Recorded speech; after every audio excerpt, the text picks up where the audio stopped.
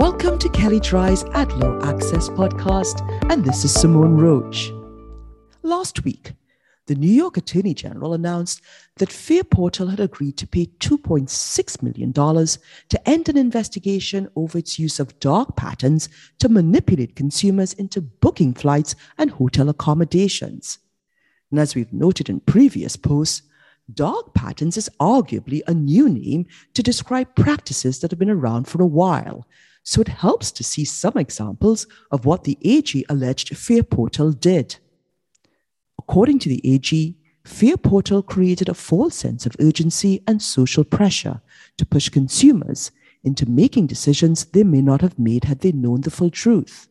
For example, Fairportal would display that only a few flights were available, even if that wasn't the case. A consumer searching for one ticket would see a message stating only 2 tickets left for certain flights, while a consumer searching for 2 tickets would see a message stating only 3 tickets left. The AG alleged that Fairportal used similar tactics when consumers searched for hotel accommodations.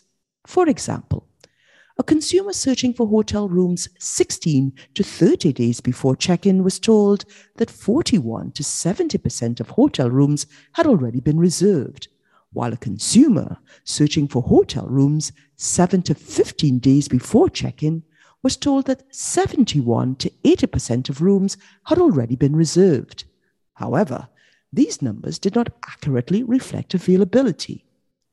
Beyond these tactics, the AG alleged that Fairportal fabricated information related to the popularity of certain products or services, such as the number of consumers that had purchased insurance, upgraded seats, or were viewing certain listings, and that the company used misleading countdown timers to get consumers to act quickly.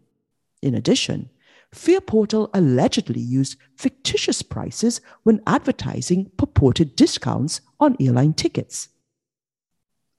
As part of its settlement, Fairportal is required to make significant changes to its marketing practices and to pay $2.6 million in disgorgement and cost. The lessons in this case extend beyond the travel industry.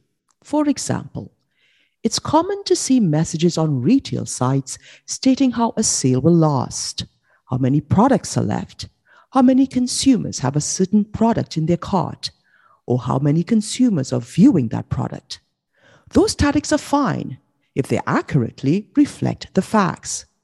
But if they don't accurately reflect the facts, those same tactics will be viewed as dark patterns.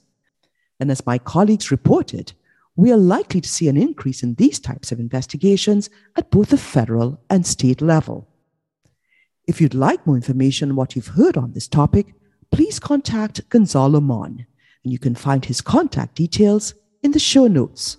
Also, please see our advertising and privacy law resource center available at kellydry.com.